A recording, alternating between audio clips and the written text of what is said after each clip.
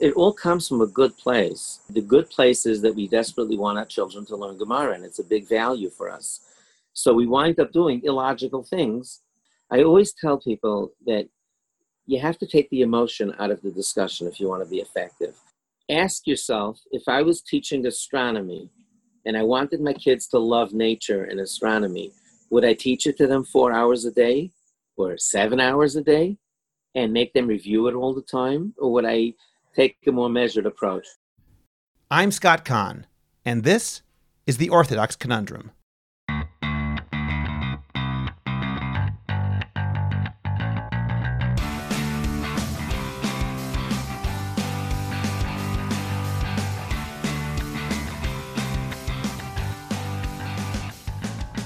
This is the Orthodox Conundrum on JewishCoffeehouse.com. I'm Scott Kahn. Together with my good friend, Rabbi Pesach Walicki, I founded and directed Yeshivat Yesodei HaTorah, which had the stated goal of teaching skills in Gemara in a way which was innovative and entertaining, and where building skills would coincide with providing the ability to deduce and understand the depth of a given text. Every year during recruiting season, we found ourselves facing the same intractable problem. Most students who enjoyed Gemara had zero interest in going to a so-called skills yeshiva, as they felt it would be too simplistic for them. On the other hand, students who didn't enjoy Gemara had no interest in spending time learning how to learn it. To paraphrase Rabbi Walicki, for these latter students, we were telling them to have root canal and saying, don't worry, it'll be a fun root canal. And as much as we tried to convince the former group that skill building is actually for everyone, including strong students, and would help them gain a deeper understanding of the Gemara, it was always a very tough sell. And as a result, while we attracted some amazing students over the years, we never became a large yeshiva. And indeed, after 11 years, we shut down because we simply couldn't attract enough students. While I no longer teach Gemara skills professionally, I have remained concerned about the way that Talmud is often taught. Frequently, there seems to be no curriculum in the true sense of the word. And anecdotally, this seems to be prevalent both in Israel and in the rest of the Jewish world. I have often felt that the main thing that kids learn in Gemara class is how much they don't like Gemara. Of course, there are important exceptions, but given the centrality of Gemara in yeshiva and day school curricula, the fact that these are exceptions rather than the rule is frightening. Fortunately, Rabbi Yakov Horowitz, founding dean of Yeshiva Darchei Noam of Monsey, saw the same problem and has set out to rectify it. The new book he's published, Hatchalat Gemara, by Rabbi Aaron Spivak, is a wonderful work which teaches Talmud using methodologies that actually address the problems that students experience. Rabbi Yakov Horowitz is an innovative educator, author, and child safety advocate. He's published child safety books that are in 100,000 homes in 3 languages, as well as workbooks for beginners in Gemara and Chumash. Rabbi Horowitz conducts child abuse prevention and parenting workshops in Jewish communities around the world and received the prestigious 2008 Covenant Award in recognition of his contribution to Jewish education.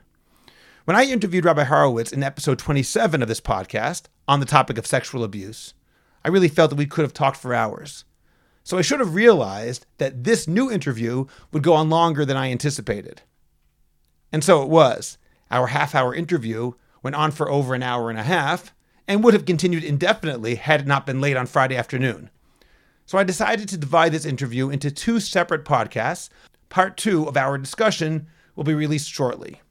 Please also note that Rabbi Horowitz and I will be having a live feed on Zoom and Facebook this Thursday, September 3rd, where we'll continue our conversation and Rabbi Horowitz will demonstrate how his new book addresses some of the issues we talk about in this podcast.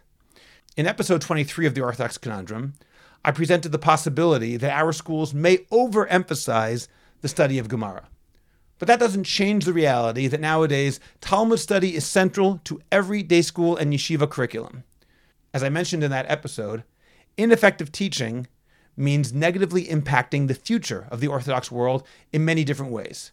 Instead of pretending that everything is hunky-dory, we need to face the music and devise new ways of dealing with a serious problem.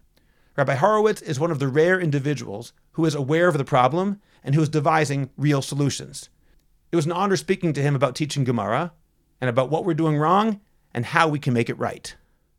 I'm honored to be talking to one of my favorite people, Rabbi Yakov Horowitz, once again. Rabbi Horowitz, we talked together almost a year ago about your work with Project Yes. This is a very different podcast about your educational work, and I'm really excited to have you back on the podcast. Thank you for joining me today. Thank you so much. Honestly, Scott, I got the feeling last time that we say in the Haggadah, we could have just gone on all night till the morning. It was really such a pleasure on all the different subjects. Absolutely. It was really delightful. Looking forward to this one. Before we begin, I want to wish you a happy 40th anniversary. Thank you. Thank you very much. Mazal tov. Thank you very much. I actually was off the grid yesterday. We just turned it off and just it was really nice. And our daughter, our youngest daughter, went to culinary school, so she's a gourmet chef. She made us a 5-star dinner at home when we got in. It was really nice. Well, Mazal tov. You should have many more years of happiness together. Emir Tashem by you. I posted on social media last week so that it's a true story. Somebody asked me, so what's your, what is 40 years? You seem to have a nice marriage, Rosh Hashem. I said, just my wife never touched a diaper when I was home. So that's all you need to know. that is the secret. That takes care of everything. That's the truth. It's not complicated. Just try to share your life. It's funny. And if you look, I know this is not topic now, but if you look in Sifrei Kabbalah, and when we want to talk about a relationship with Hashem, that's what we use. We use, right. Because of our, sometimes we're not comfortable, speaking in that language. It's about a oneness. It's about trying to share your life. And I absolutely believe, Rav Scott, that we're born selfish. We think of ourselves, and then I think life teaches us to become mentioned because we get into a relationship with our spouse that we hope lasts a lifetime. And then it's not about you anymore, and you have to learn somebody that has a completely different personality profile than yours, usually the opposite, or many opposite points. And if that hasn't mentioned you out, then you have kids. Yeah. And if that doesn't work, you get teenagers, and they really teach you humility. I'm serious. Oh, it's true. I see so many people who are authoritarian at home and in their lives, and pushy and bossy, and then nebuch. It's hard to watch, but you see a 15-year-old just bring them to their knees. And then you have married kids, and you say one thing a year, maybe, Uh-huh. And I really believe that this is Hashem's plan to get us to shleimus, to become better people. Wow. That's my thought. Well, God willing, we should all be able to be successful in our marriages, as you obviously are, and definitely words of wisdom, and I appreciate. Let's talk about the new book which you're producing. It's called Hatchalat Gemara. It's by Rabbi Aaron Spivak, and it's a book for beginners in Gemara. So what does it mean you're the producer of the book? What exactly is your involvement in this book? So it's my project. I'm the editor, the producer, whatever your publisher. We just call it that I'm publishing it or whatever. But I hired Rabbi Spivak. I can't take any credit for his incredible range of talents, but I was his 8th grade Rabbi. So I'll take a little bit of You get some credit for that. Out of 12 years of schooling, I'll take a 12th, which is nice. But the big idea, he was our 5th grade Rebbe in our yeshiva. I hired him when he was like a rookie right out of Kollel. And I asked him to create a program, an organized program. We did one in Chumash with our 1st grade Rebbe, which I published. We published 2 Chumash books also.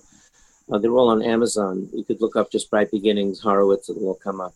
The idea was to have a framework and an organized approach to preparing the kids for the learning of Chumash, and especially the learning of Gemara. And I said I was an 8th grade Rebbe for 15 years.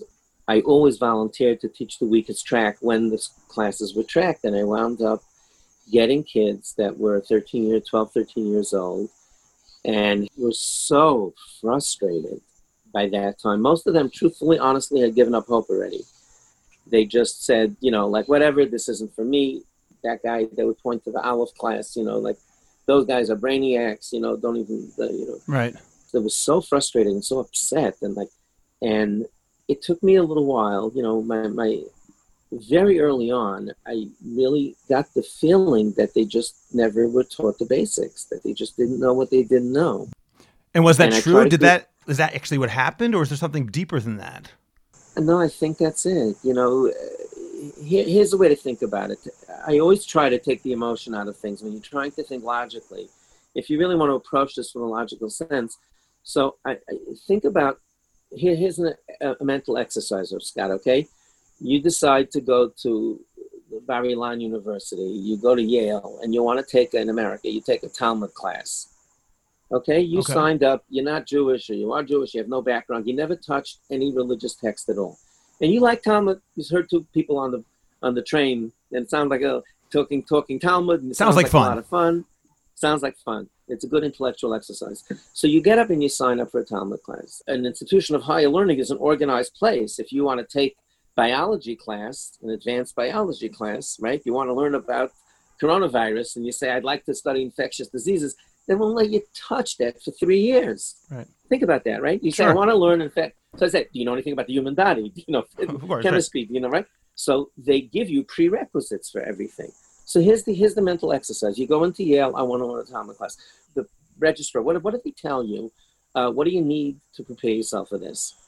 Well, I mean, it depends on the nature of, it's a beginner's Talmud class, but in most places they'll tell you. Beginner Talmud class. Before they give you a Gemara, what are they going to make you do? Can you read Hebrew? Do you know the basic language of Hebrew at all? Do you understand it at all? Those are the fundamentals you say there. Have you learned any Aramaic before? These are the things I would say. Obviously, if it's a higher level class, there's much more required, but those are the basics.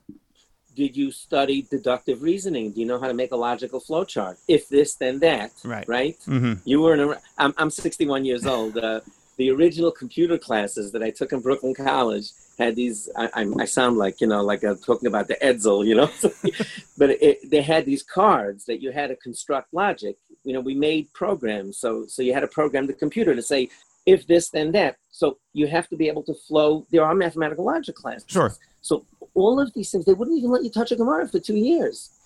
And we take these 10-year-old kids and we pop them in front of a Gemara and say, Elam Mitzvah Shalai. And the Rabbi are great today. Really, they're great. I'm not, God forbid, knocking any Rabbi, and they're getting better and better as time goes on. Every Rabbi I know has a program to introduce the kids to Gemara. Everyone. Nobody does today. My day was different. But, all the Rabbi, they're fabulous today. But which Rabbi has the time to create tools like this? We haven't had yet an established curriculum. So I said, what do kids need in order to master the Gemara? I did this in my 8th grade 39 years ago. I started from the beginning. I told the kids, you know what you guys need? Spring training. I did this in Gemara and in Chumash. I said, we're going to spend 2 weeks. It's calisthenics. You're not going to like it because it's just boring. But we have to do these drills if you want to play ball, if you want to learn. I constructed my own stuff that I thought they needed. And then I encouraged them to ask questions. And I started writing down what they were asking. Scott, it was frightening. Like they were asking the most basic questions. What's a daf? What's an amid? These kids were in yeshiva for 3 years, allegedly learning Gemara. Exactly. What's the difference between a Bryce and a Mishnah? What's the difference between a Bryce and a Gemara? Who are Tanaim? Who are Amirayim? What is Afagaf? I just started compiling it, not as Spivak's a rock star, he's a master, but I just made very crude tools to teach the children the basics. And I really told this to them. I said, guys, we're going to do this for 2 weeks. Here's the deal. I didn't say this, every single year, but as I got better at this, I said, look, we're doing calisthenics for 2 weeks. If you tell me Hanukkah time that this was a waste of time, I promise you, I will give you 2 weeks back. We'll add 2 weeks to the Hanukkah break. All you have to do is try your hardest now, look me in the eye and say, Rabbi Horowitz, why did you do this? It didn't help at all. Then they get 2 weeks off. I said, you don't have to argue. Just look me in the eye and say, Rebbe, I tried. I don't know why you did this to us. I will add 2 weeks to your Hanukkah break. The result was obviously that wasn't a problem, but were there some students who still weren't able to get it, or effectively was everyone able to get it once you explained to them the basics? Everybody moved up. It was transformational for every single kid. Every single kid. And if you found that repeatedly over and over, it's just a matter of not getting the basics. And the reason I ask this is because a lot of people say it's not that they're not being taught the basics. It's that some kids don't have a Gemara cup. They simply don't have the ability, or I'm not going to say the mental acuity. It could be their mind is very sharp, but it's for other things and not for Gemara. And someone would argue that it's not a matter of not being taught properly alone. That might be part of it, but maybe someone just doesn't have the ability. Are you suggesting that that's simply not true in any case, effectively? I absolutely believe that It's a question of personality profiles and learning profiles. And for some people, all of their life, they probably won't enjoy certain parts of Gemara or Gemara at all. They will not find this an enjoyable exercise. They would rather learn the Rambam, bottom line it, right? Right. And in fact, in Yeshiva Tarvadas, when I went to Yeshiva, they don't do this today, or most yeshivas don't do this today. Already at 18, there were two shlavim, there were two tracks in the yeshiva. There was a alumnus, a yeshiva track that Rabbi Chazan Zatzal, who was like a Gana Ga'onim, from Europe.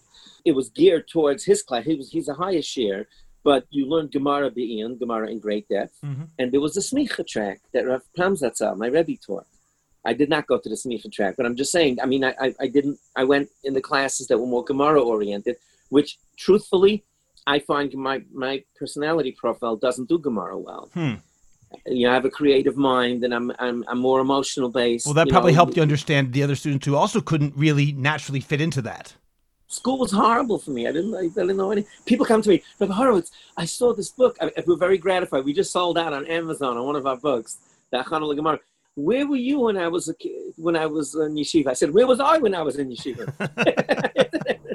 So I absolutely believe, Rav Scott, that there are some people for whom this logical exercise, some people love it and some people really find it difficult. But everybody can learn Mishnah and can learn at least elementary Gemara.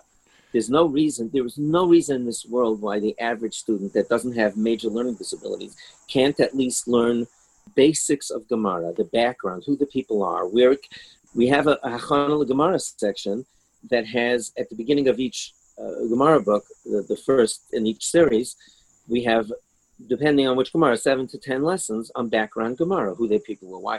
Torah Shabbat, the written Torah, and Torah Shabbat Peh, right? We know that, right? And the oral Torah. Okay, to a beginner, the oral Torah is written down.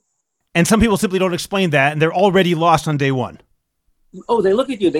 Just imagine you're getting a class and say, okay, but we're very excited. We're finally learning Torah Shabbat Peh. Rebbe, what's Torah Shabbat Peh? Torah Peh is the oral Torah. Hashem gave it to Moshe Rabbeinu, and it's written orally. And now, it's written orally. It's written orally. Yeah, it's written orally, right? And like, imagine a kid sitting there and saying, Torah Shabbat Peh, it's right here. Now, even if the Rebbe is the most approachable, the kid might be shy. And you feel after a while that, if you're in that environment and the kids who don't like learning or learning doesn't work for them, they tend to be gun shy. Like, they're not comfortable saying a question because they don't know who's going to giggle when they say that. They don't know what's a dumb question, what's a bad question. It's a very, very difficult situation. So they're just in a bad spot. So if they have a supportive parent, and they come home and that says, sweetheart, if there's anything you don't know, parents, please listen carefully. In any discipline, in anything, tell me. If you don't know anything, just ask me. So they can come home and talk to the parents about it. If their parents say, how come you didn't learn yeshiva? Why am I paying tuition? Then they don't even do that at home. So that's the big idea. The big idea is to give the kids the information. And then when you start layering it in slowly. Separate the different skills. I'm saying I try to teach this Gemara and break it down in an organized way. Let me give you another example. Please. And by the way, I want to mention to our listeners that right before we went on the air, Rabbi Horowitz and I decided that we actually will have a Facebook Live or Facebook video session where he can demonstrate and screen share some of what he's going to be talking about. So if anything is unclear, because you have to see the book itself, and I looked through the book and it really is fantastic, illustrated, a wonderful book. If you want to see it, then stay tuned and we'll put up the exact time and you can watch and see some of the examples that he's discussing now. And I'll tell you something else, Rav Scott. I just did a 6-part class on learning beginner Gemara, going through our book. And the first class, I developed a 55-minute syllabus, a 55-minute class. I'm telling you, if you brought in someone who doesn't know anything about religion, anything about anything, never touched Hebrew text, by the end of that time, 55 minutes, they can pick up a translation Gemara and learn Mishnah. After 55 minutes? 55 minutes. I could almost guarantee you. I'll put it out there. I'll make you an offer. Anybody tells you they can't learn a Mishnah after that, I'll send them a free book. How do you like that? Okay, so good. Everyone, you heard it here first. Here's another way to think about it. Gemara was a discussion among learned people that had a certain level of knowledge. Like they started at the fourth floor. And every one of the fantastic Gemara books, the Art Scroll, Steinsaltz, that fantastic product, Steinsaltz, and the great products that are available start at the fourth floor. There's a fundamental assumption that the person reading it already knows at least some basic background material. Exactly. Now, Rav Steinsaltz did put together an introduction that might come before any of those Gemaras so that you're ready to move in, that gets you up to the fourth floor. But when you open the Steinsaltz Gemara or the Art Scroll Gemara I shouldn't say any, but for the most part, most of these translations, they're already assuming that you're on that fourth floor. I agree with that. Right. I want to ask you just about translations in general, though, because I'll preface my question with this query. What's the biggest impediment in your mind to teaching Gemara to some of these kids who have issues with it? Is it the language? Is it the logic? Is it something else entirely? So the first thing I'm going to start with, we're going to start our visual class next, a few days from now. The first thing I'm going to do is put up what I started the 55-minute class with, a list of 8 barriers. I started off like that. I identified 8 barriers in being able to comprehend, to do well at Gemara, to be able to function. And the first 2 was no translation and no punctuation. Mm-hmm. That's 1 and 2. 1 and 2. And then you have other things like the analogies they're giving are dated. I started talking to you about computers, with computers 40 years ago, if I started talking about an 8-track recorder. Right. Or if I gave you a mashal, I was talking about something, I said, when the Iceman came and brought ice for your icebox, then, you was looking, oh my goodness. So the Gemara is filled with that. Even let's take a simple example of a Psik Reisha is talking about a father chopping off a chicken's head to play as a ball.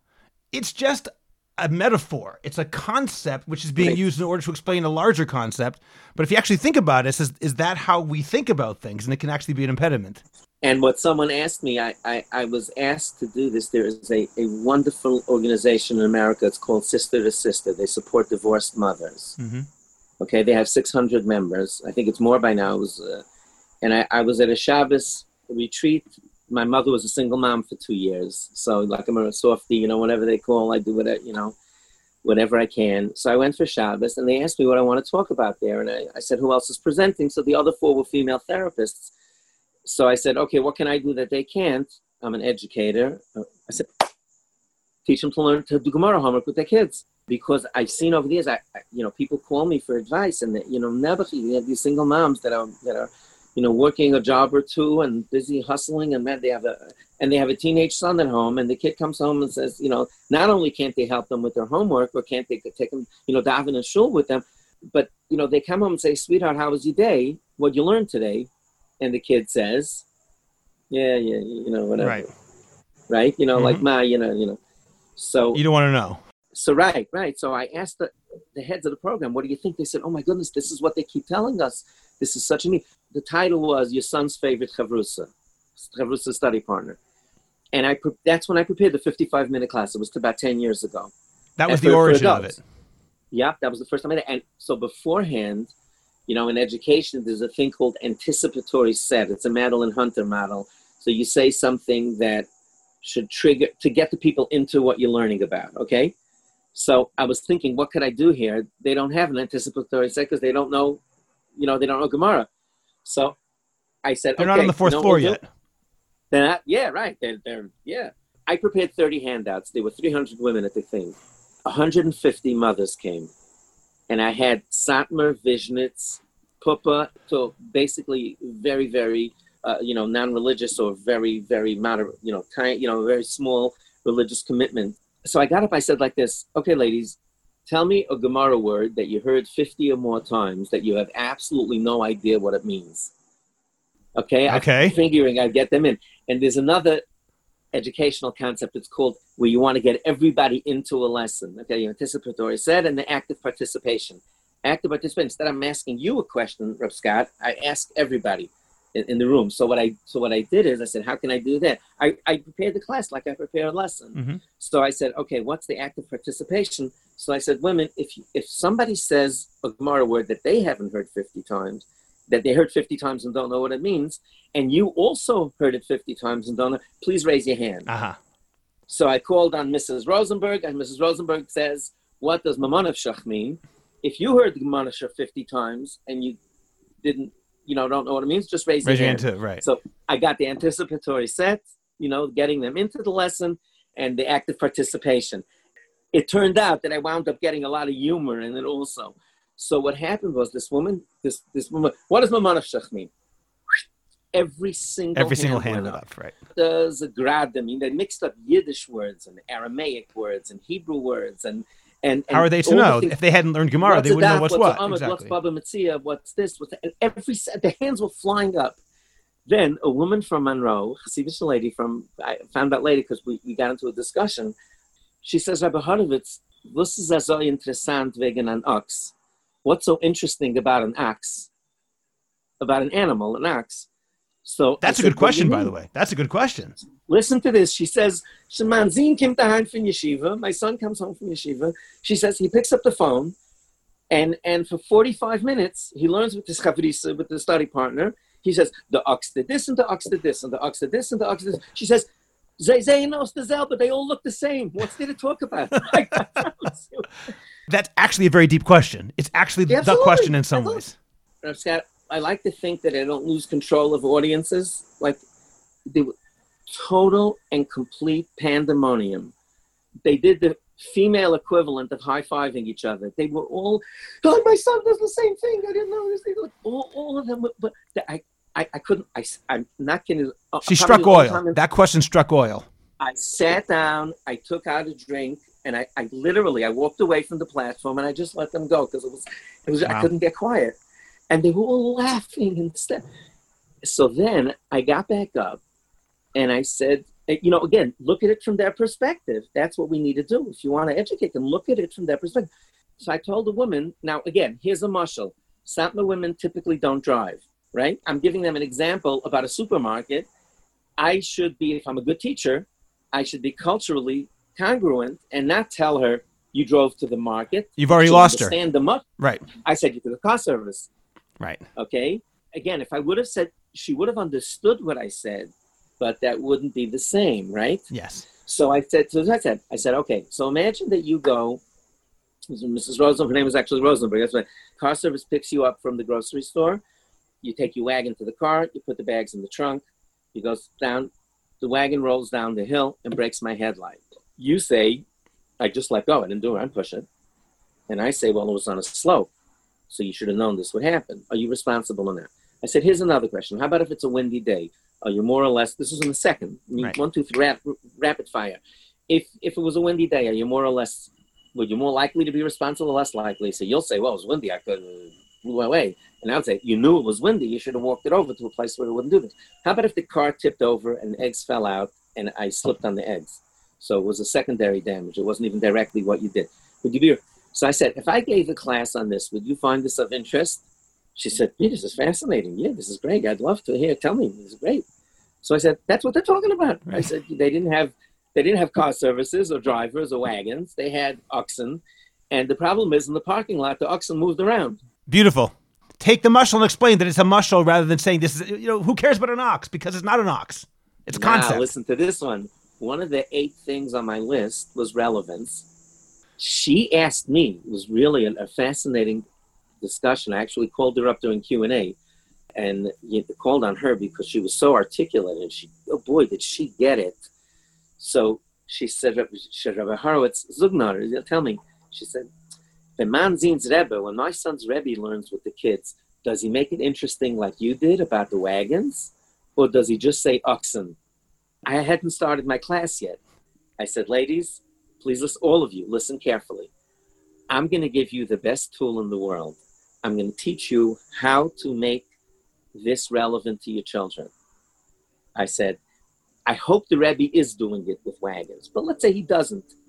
Imagine if your son came home for dinner and I taught you how to learn, so you know what they're doing in school. And you said, Yitzi, I had this interesting question today. My wagon bumped into somebody. They said I'm not responsible. They said I'm responsible. I said I'm not. It was a windy day. What do you think? And if he realizes you're talking about the Gemara, that's one. And if not, say, are you learning anything like this in Gemara? You'll have him eating out of your hand. I said, if you're able to construct a discussion about Gemara, making it relevant, I said, not only will he not stop doing like that to you when you ask him what you're learning, he'll be so eager to... He'll look forward to learning with you. He'll look forward to discussing, and you don't need to learn text with him. All you can do is just discuss the concept, and you'll have him eating out of your hands. Now let's get to work. I went into the lesson, and Q&A lasted over 2 hours. Well, what you just did is you made it relevant to them. You moved it out of Oxen into supermarkets and teaching their children. And I also empowered them. They all walked in. I asked them another question. I said, how many of you really believe that you're going to be able to do this by the time you leave this room? Nobody raised their hand. None of them. They all felt that this is like they're doing it because Horowitz is here and, whatever. Give it a shot, but not realistic. Finished, I asked them, how many of you feel more empowered? I mean, literally every single hand went up. So I want to ask you about empowerment. I want to ask about translations in general, because obviously, from one perspective, Gemara translations are crucial and they help so many of us. On the other hand, there's a drawback. I'll give you a story from when I was running a yeshiva, and our yeshiva was called Yesodei HaTorah here in Beit Shemesh. Rabbi Willicki and I ran it together, and we were also a place that tried to teach Gemara skills. And we had an excellent student. I remember you told me when, that's one of the many, many reasons we hit it off. I'm sorry, go ahead. Yeah, no, we're on the same page with a lot of these ideas. Yep. One of my students, he was an exceptional student. One day I caught him checking something out in an Art Scroll Gemara. Now, the Art Scroll Gemaras are great. This is not an anti-Art Scroll screed. But in our yeshiva, I used to say you may not use an Art Scroll because that is undermining what we're trying to teach you. We're trying to teach you how to not use that. So if I catch you using an Art Scroll, oy vavoy lecha. Oh boy, that's not a good thing. Because he was a very strong student, perhaps the strongest student in the yeshiva at the time. So as a joke, and it was like sort of a fun shtick, I made him wear a scarlet A for Art Scroll the next day. I cut out a construction paper, a scarlet A, and he wore it all day very proudly. He liked the joke. He got it, and he appreciated it. And because he was a strong student, it didn't embarrass him. He got it. Right. But there's actually a real point behind the joke, which is that sometimes if people become reliant on translations, they lose the ability to read in the original.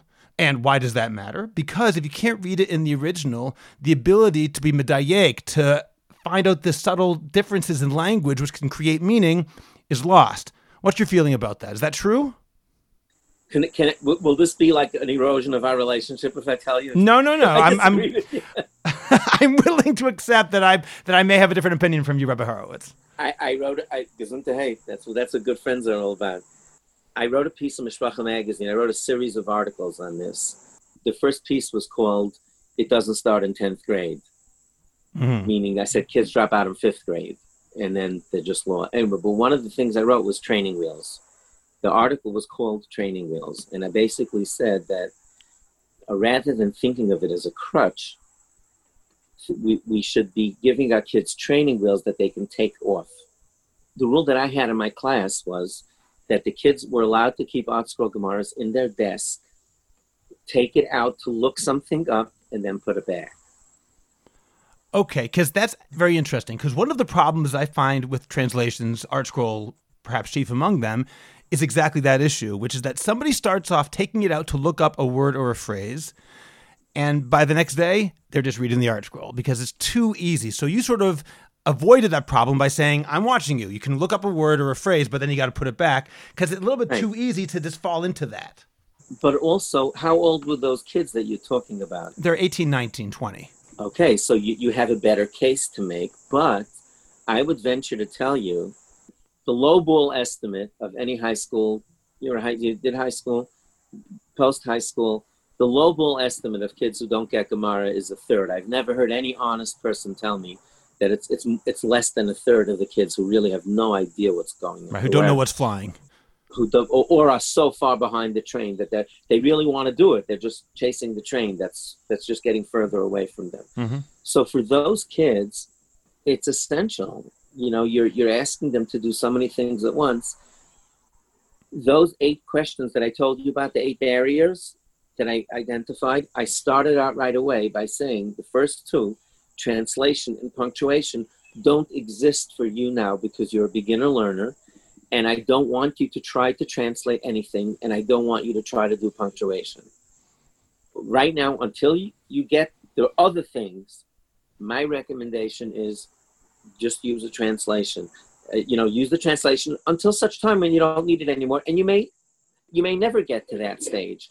Tuvya's it's a bookstore, right? A bookstore, Muncie, right? So he published Gemara just with Nekudos, just with punctuation, no translation.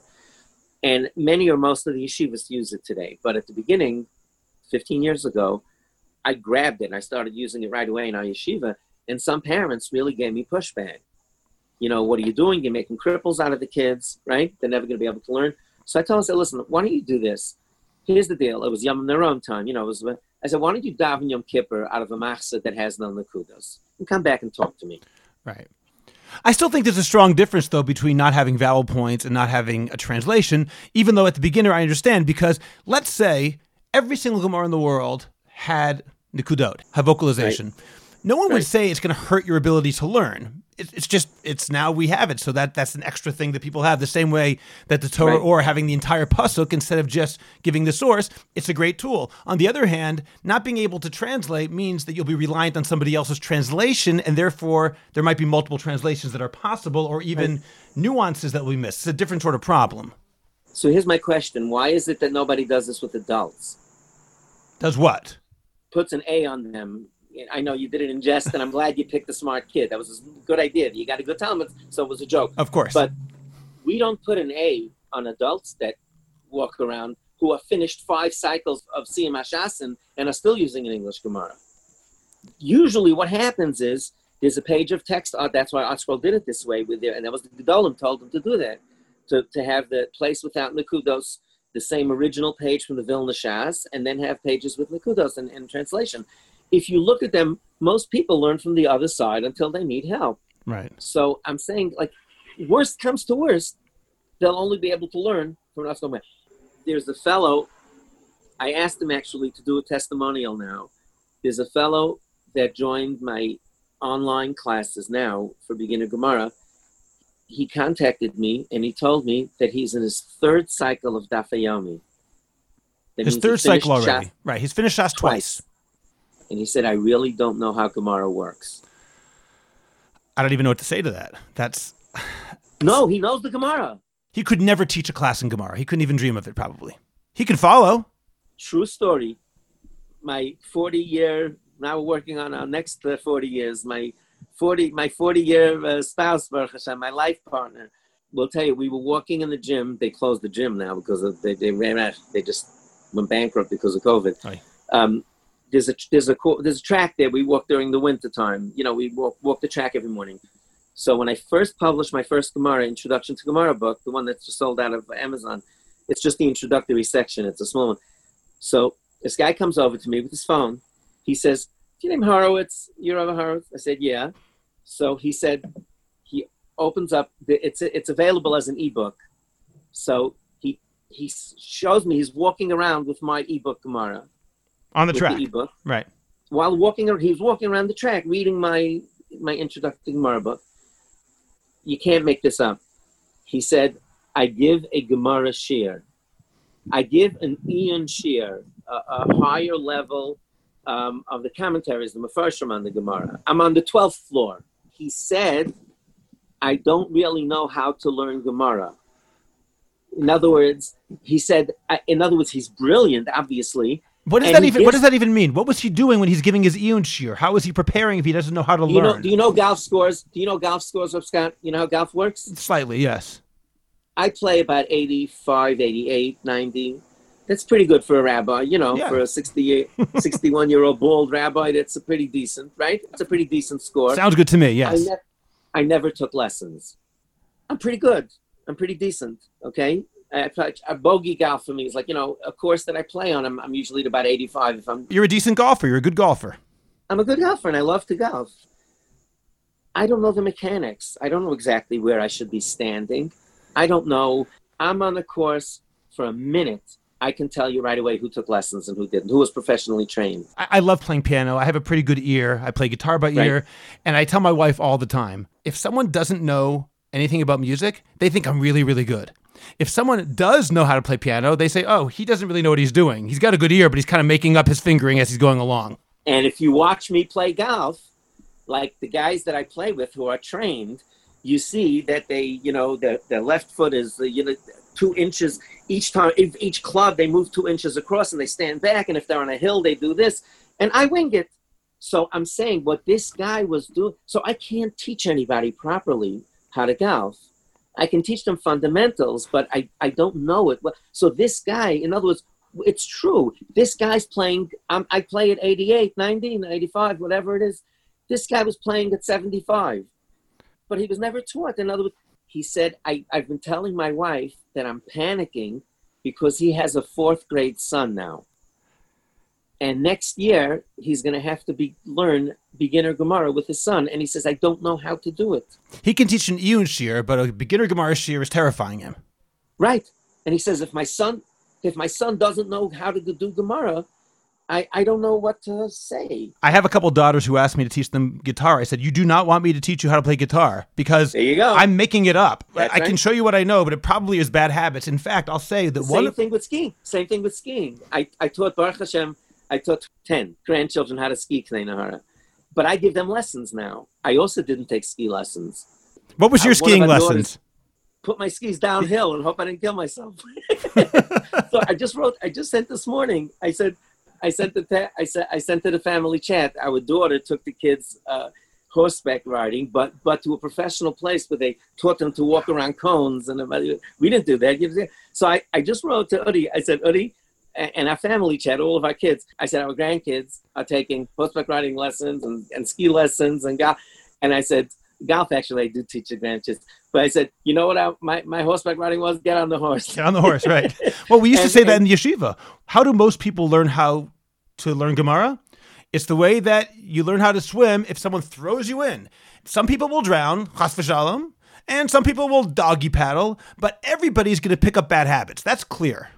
So that's why we made the Gemara book. The Gemara book is there to teach the children how this works. One of the, I'll show it to you, Belineda, when we do the video. We have 8 different logical components that we color code and have icons. And we break up the Gemara accordingly. So like, for example, the first words in Elam Metzias, it says, Matzah Peres Mufuzaran, he found scattered fruit. V'kama, how much is the scattered fruit? Amar Rabbi Yitzchak answers, Kav ba'arba amos. A kav, 1 measure of grain in 4 amos, in a space of 4 amos. So there you have a statement. You start with a memra, a statement. The comma is a she'elas birer. It's not a kasha. It's a question, a request for information. How much? Different than the kasha. And the third one is an answer to the she'ela, which is 1 kav and 4 amos. Now, it's constantly repeated. We have all sorts of review questions where the children, for example, have to put a line to identify in that text which words exactly are the memra. And which words are the question? And so you have 3 logical components within a line and a half of Gemara. So teaching the children, it's not just the introduction to Gemara. While they're learning, teaching them the logical steps, how this works. This is a statement, and this is a request for information, and here is a response. My brilliant Rabbi Spivak, in one of the introduction books, he has a quote. It says, Chaim asked his brother Shlomi, what's for supper tonight? So Shlomi said, we're having hamburgers. And I know this because I saw Mommy taking out chopped meat from the freezer. So his brother asks him, so maybe we're having sloppy Joe, maybe we're having, meatball, whatever it is, other types of uses of chopped meat. So he answers, no, I saw Mommy taking out hamburger buns also. Okay? So there, isn't that brilliant? That's beautiful. I love it. It's terrific. He gave them 5 steps. A she'elas birer was, what are we having to supper? He answers hamburgers. He gave a raya, a proof, because I saw chopped meat out of the freezer. He gave a kasha, though. A kasha, not a shayla. We're right. He asked the kasha, but I'm refuting what you said because and then he answered a tshuva, which was the fifth step. Now, one of the most important things that I keep thinking about and speaking about is that you don't teach two things at the same time. Educationally, it's not sound to teach two things at the same time. What do you mean by that? So if I'm teaching you how to golf, right, there's a discussion there about angles, about how high a ball should go or whatever. Let's take astronomy. I'm teaching you about astronomy now. So I have a class of 10 boys, and I actually used to do this in my 8th grade in the wintertime. I would teach them how to make a Jewish calendar. We had a mishmar, and most of the Rabbeim would learn more Gemara. I said, oh, come on, no way, man. So I used to teach them science-related things that pertain to halacha. I would teach them astronomy, teach them how to make a Jewish calendar. So now imagine I'm taking my kids out in the back, and I'm showing them the Big Dipper, and I'm saying, okay, so you see those 2 stars form a right angle. Those 3 stars form a right angle, and that points to this. Now, let's say the kids don't know what geometry is. Let's say they don't know what a right angle is. So if I'm not teaching them properly, then they're lost. It's over. Lesson's over, right? It's a right angle, and therefore you see the 2 pointers go. They're already somewhere else. They're not listening anymore. But even if I try to do it then, and I say, well, you see the Big Dip, this is a constellation, and a constellation is a group of stars, and the way that formed was because of this, and there's a history of and then I say, and this right angle, these 3 stars with the right angles actually go, oh, by the way, a right angle is, let's say I do a great job of explaining a right angle. I taught them 12 things, but there are 2 things at the same time.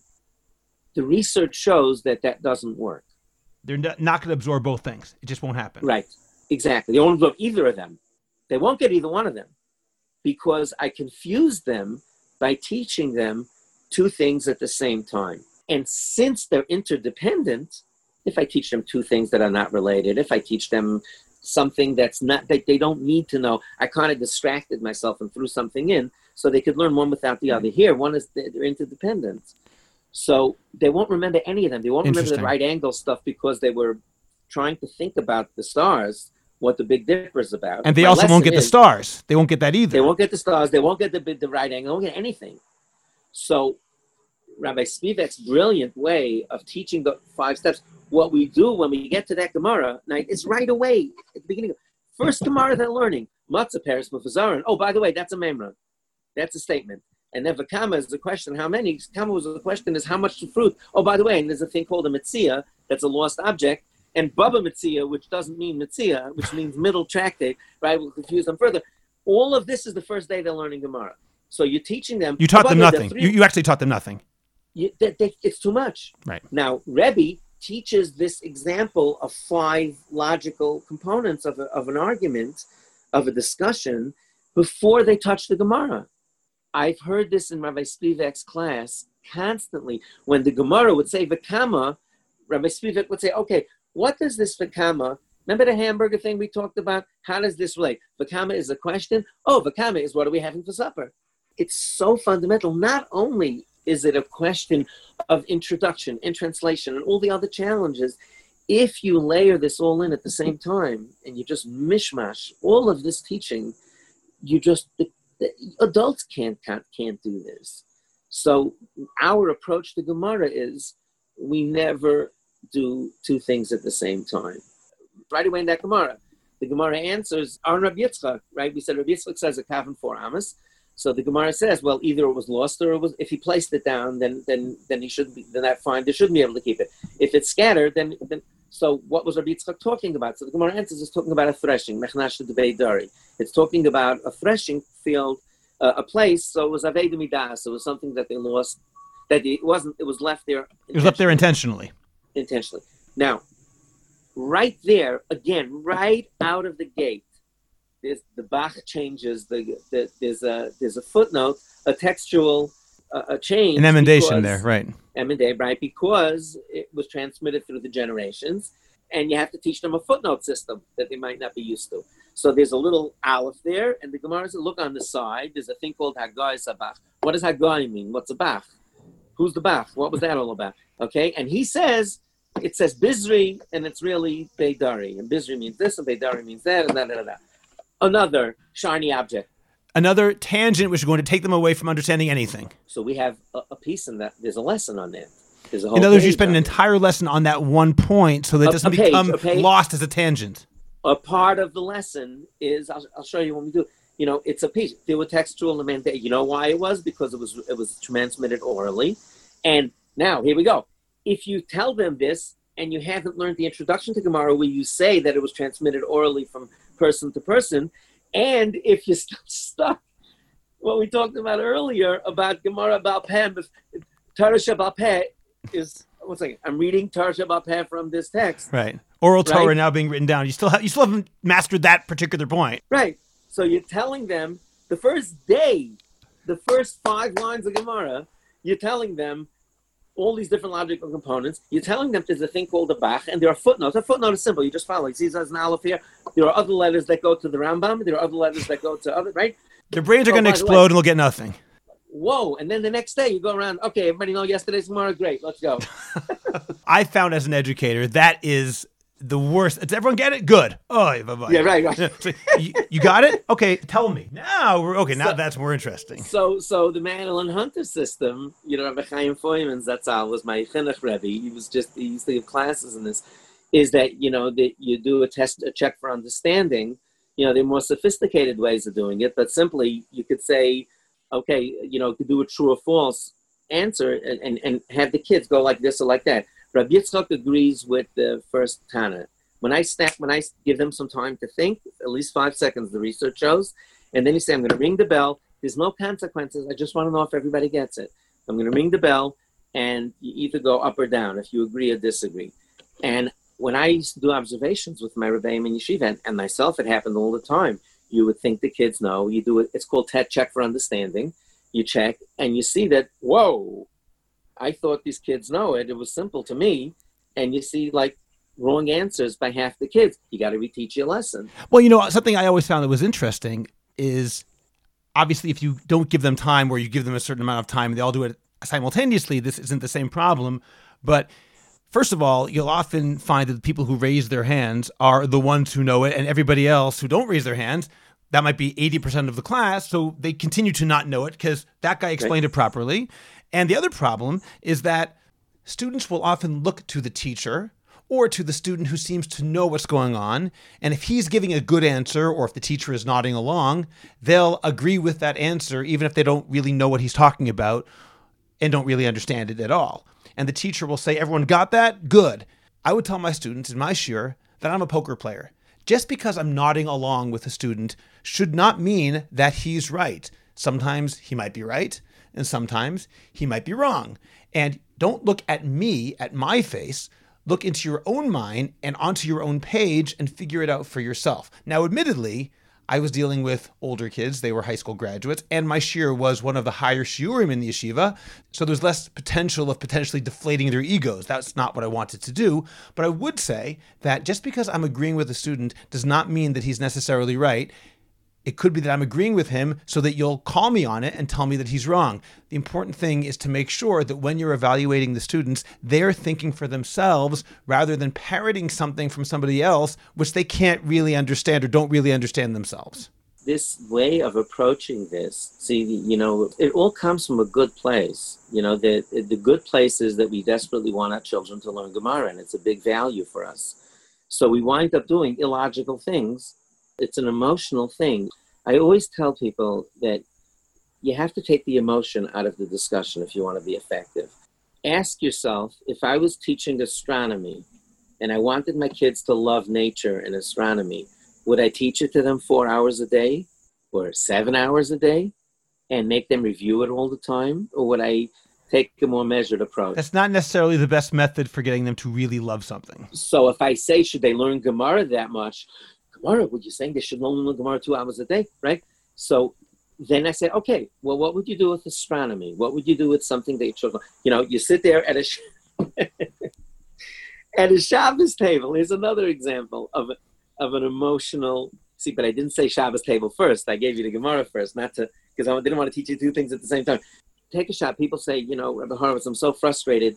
My 14-year-old son he always wants to leave the table at the Shabbos. What should we do? We sit at the Shabbos table. We all love sitting together. My 15-year-old constantly is asking to leave. Or a better variation of it. My son spends 45 minutes in the bathroom every Friday night at the meal. He always says he has a stomach ache. So I asked them, I said, well, what happens if he asks to excuse himself for 10 minutes and go on the couch to read? So you tell him it's chutzpah, you can't do this, right? So says he figured out it's the only place he can relax. He's smarter than you are. Yeah, what are you thinking? So here's what I tell them. So the parents get frustrated because they went to that one family in the neighborhood that everybody sits perfectly, right? I always say, put them in chayrim. Don't go visit them. You get frustrated. Don't, excommunicate them. That was a joke. But what I tell them is, I say, look. Sort of a joke. So I say, approach this logically. Here's the logical exercise, okay? Imagine that you got the master educator, the best teacher you've ever known in your life, and tell that teacher to go to high school and take out an 11th grader, and then go to middle school and take out a 7th grader, and then go to grade school and take out a 3rd grader, and go to the preschool and take out a 5-year-old. Put them around the table and try to have a conversation with them for 3 minutes about anything. Good luck to you. Yeah, right. So you realize that this makes no sense. That is what is happening. That is what is happening. Table. So the kid's sitting, powder in pajamas in the middle of the night, and the parents think it's adorable. And the 18-year-old kid says, get me out of here, right? So, and you have 3 guests, and you're talking about mortgage payments. So I tell the parents, realize that you're doing something that's not logical. It doesn't make sense to have a table where you're talking about text and nice and expect. So if you have very compliant kids, maybe they'll do it. If you have spunky kids like you and I, that dog ain't gonna hunt. So in other words, think of it logically. And another thing I tell parents there, for example, is I say, how does your Hanukkah meals look like? And they say, oh, it's fantastic. Everybody has a great time. Why? Because you don't expect them to sing Zmiros, and you don't expect them to say Divrei Torah. And especially not what they learned in school that week. That's right.